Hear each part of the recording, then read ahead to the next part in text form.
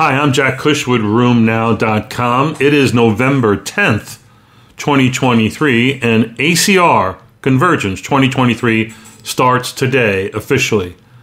Today, Friday, there is a great review course that many of you are attending. I would highly recommend that. It's always a big hit. A bunch of my colleagues and friends always go to it and are currently there actively tweeting. So you can follow what's happening at the review course by watching the Twitter feed. I want to cover the news from this past week and end this podcast with a bit of a preview of what we're going to do at ACR 2023. I've sort of given you a preview along the week if you've been following the QD clinics, those case presentations that I do, with a little bit of a tidbit at the end of each one. I think you'll find that interesting. But let's get into the news from the past week on the website.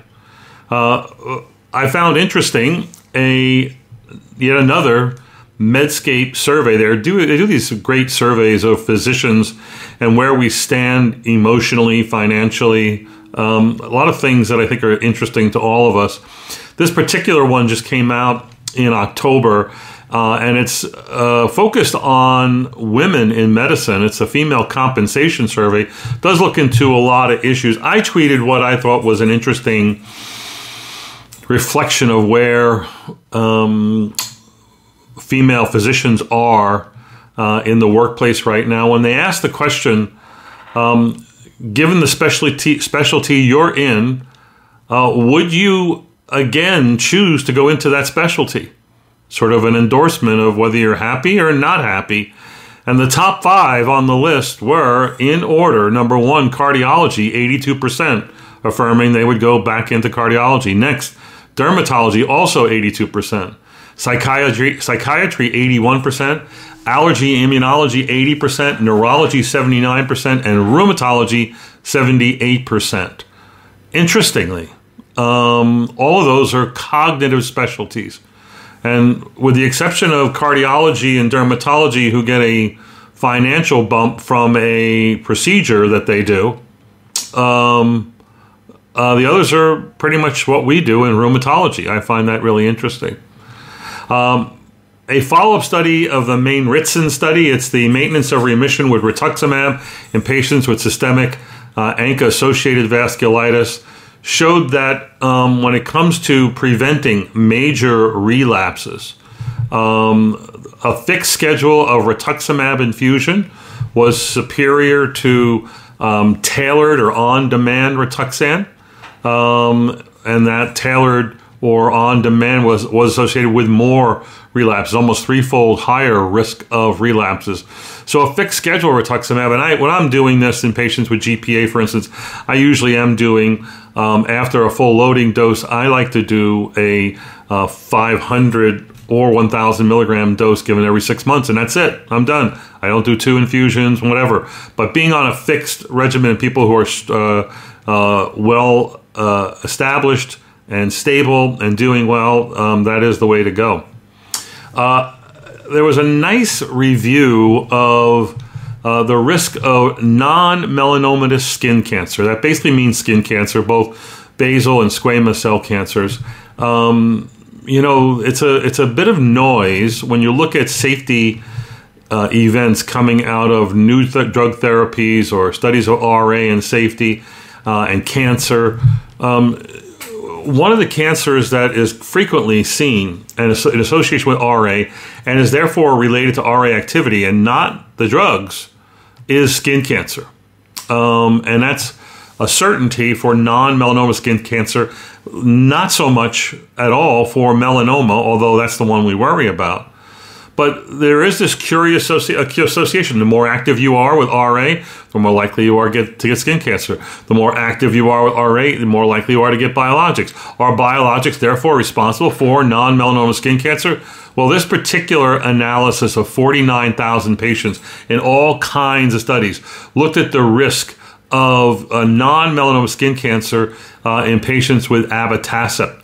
So in the RCTs, drug development RCTs, the risk of non-melanoma skin cancer was the same between abatacept and placebo. In registries and claims, it was also shown to be the same, where the risk was equal between abatacept, conventional DMARDs, and biologic and targeted synthetic DMARDs. However, pooled observational data showed a slightly increased risk. So what are you going to think? You can think whatever you want. I'm telling you what I think. I think that there's no association with the drugs and a clear association with the disease. That's how I take it. And by the way, the ACR guideline on treating your patients who have a solid tumor says treat the patient with a solid tumor as if they didn't have the tumor, meaning use whatever therapy you want to use. Solid tumors include skin cancers. All right? Again, these are hard issues that we all have to deal with. I probably get more questions on drug management around this issue of cancer. A UK Biobank Association, Biobank study showed a bidirectional association, isn't that confusing, between rheumatoid arthritis and interstitial lung disease. I'm sorry, between rheumatoid arthritis and COPD. Meaning that if you have RA, you have a slightly higher risk of COPD. And it's statistically significant. Clinically meaningful? I don't know. If you have COPD but not RA, you're at a slightly higher risk of developing RA. The bottom line is the inflammation of either leads to an increased risk of the either. That sounds like a good turn of a phrase. I'm not sure it was good English. So RA increased the risk of COPD 65% in non-RA patients. COPD increased the risk of RA in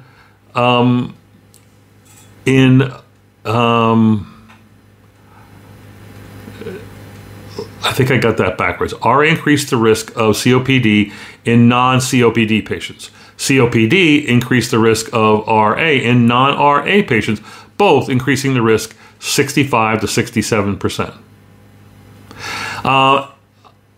There is this association between anakinra and also maybe the IL-6 inhibitors and this lung disease that is a rare complication of systemic JIA, Still's disease.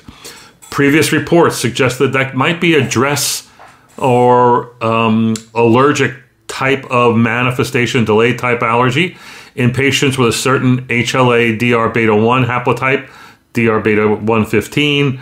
And in this study, which was a fairly good sized study, multi-centers and large number of patients, they didn't show that anakinra, when used in systemic JIA, increased the odds of having this lung disease ensue or any type of delayed allergic reactions.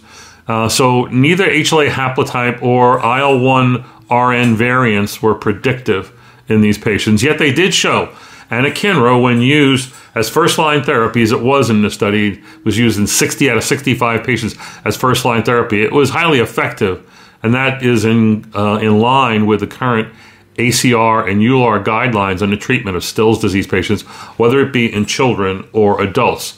Again, if interested in this subject, there's also another good review of systemic therapies. I believe it's in Nature, using IL-1 and IL-6 inhibitors in Still's, and also how to best manage macrophage activation syndrome and this rare lung disease. And it does consider new therapies like JAK inhibitors and IL-18 inhibitors and other biomarkers in the management of these patients going forward.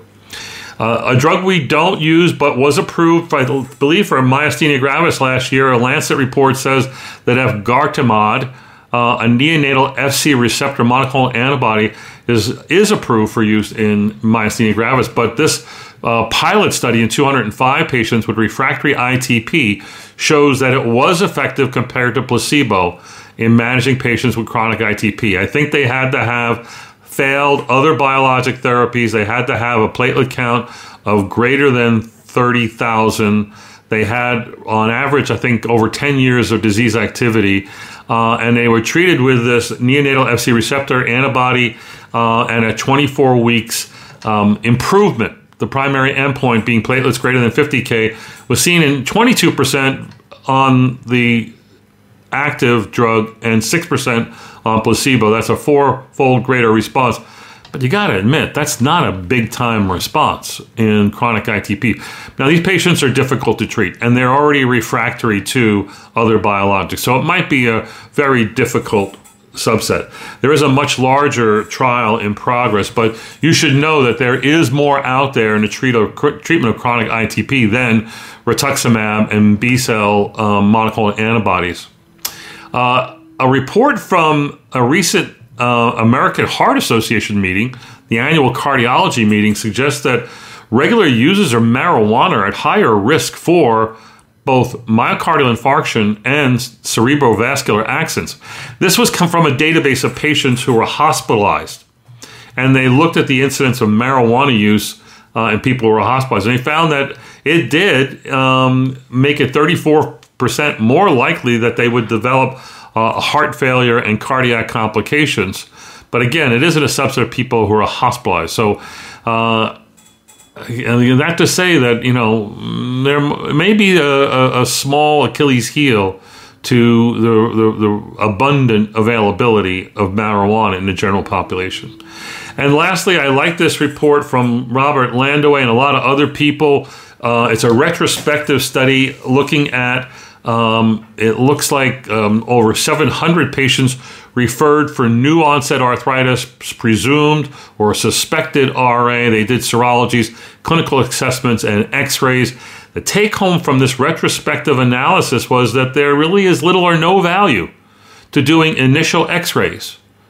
And you would do that why? Well, to help establish a diagnosis. What they found is that only 4% or 32 patients out of their 724 had evidence of RA-like erosions, and that erosions that either led to a new diagnosis or a change in prognostic classification was like less than 0.5%. So x-rays themselves are abnormalities are of very low prevalence and have very little predictive value. I think x-rays can be done in a new diagnosed RA patient for staging and to get an initial baseline assessment. But this is like a patient who shows up in the emergency room with knee pain or elbow pain without any history of trauma. Doing an x-ray is kind of silly. I mean, you do an x-ray to find an actual bony abnormality, meaning fracture or some sort of displacement. And if you're looking for soft tissue injury, x-ray is not the way to go. You do an MR or CT. Anyway, so that's it for the news this week. I want to review with you the things that you can look at if you want to follow the ACR from afar or review what you're doing on your own in San Diego at the meeting. I can't recommend highly enough to watch our daily emails. We do send twice daily emails beginning on Sunday. There'll be a morning email and an evening email, and they'll be different as far as the things that we're rolling out. And we're trying to be selective about what we put in front of you. If you were to attend one thing with the least amount of engagement to learn something from the meeting, I would suggest you tune in every day starting Sunday, Monday, Tuesday, Wednesday, day 1, 2, 3, and 4, where the faculty that is covering the meeting for Room Now will get together and give you their best thing they saw that day from the plenary sessions, from the concurrent sessions, from the poster floor, and we'll have a discussion about that. These will be roughly 20 to 30 minute videos and or podcasts. It's going to be live streamed at 6 p.m. Pacific time, 9 p.m. Eastern time every day. So if you tune in, you'll get the daily recap and you'll get a good feel for what's happening at the meeting. That would be in addition to reading the articles that I'll write, the day one report. I'll write another report every day called ACR Best Posters, where the faculty is choosing what they think are the best posters of the day. And then the other thing I think you can follow if you got a little bit more time would be to look at the daily videos that our faculty puts up, and then we compile them into a daily podcast, usually part 1, part 2, from day 1, day 2, day 3, day 4, and you can listen to that when you're running or driving to work. Look for the many good articles. We'll publish about 50, 60 articles from the faculty, what they thought were great sessions or great new teaching points and advances, again, from the highlight sessions. And then lastly, if you really want to learn about your topic, you're a lupus gal, you're a vasculitis guy, you're a rheumatoid focused fellow, sign up on Room now, and in your registration page, sign up for the topic emails. If you sign up for the lupus, RA, SPA, gout, IL-17, TNF, you'll get a weekly email every Monday. So you'll get the beginning of ACR this next Monday. You'll get the full ACR the following Monday, and it'll just be a rundown, and it'll tell you what you missed for your topic. In addition, we'll have a number of different topic podcasts that will be put out there for you. Lastly, next Friday, a week from today, you can tune into the Rheumatology Roundup. Dr. Artie Kavanaugh and I will be reviewing our highlights of the meeting, usually 15 to 16 of what we thought was neat and cool and not the most popular stuff, to be honest with you, but we thought was really well presented, often by fellows and young researchers. I think you'll find that enjoyable. It's an hour-long show. It's going to also be live streamed and when the live stream stuff happens, which is the daily recaps, I said at 6 p.m. Pacific, and then this Rheumatology Roundup, which is next Friday at 12 p.m. Pacific. That would make it 3 p.m. Eastern. That you can watch the live streams on the Room Now website, on our YouTube channel, on Twitter, on LinkedIn, and also on Facebook. And then, of course, the meeting will wrap up next Friday after the Rheumatology Roundup, where I'll do the weekly podcast, and I'll just give you my take of meeting highlights that I didn't cover with Dr. Kavanaugh in the Rheumatology Roundup. Hope you're going to enjoy and learn lots from this meeting. It's going to be a good one. We'll talk soon.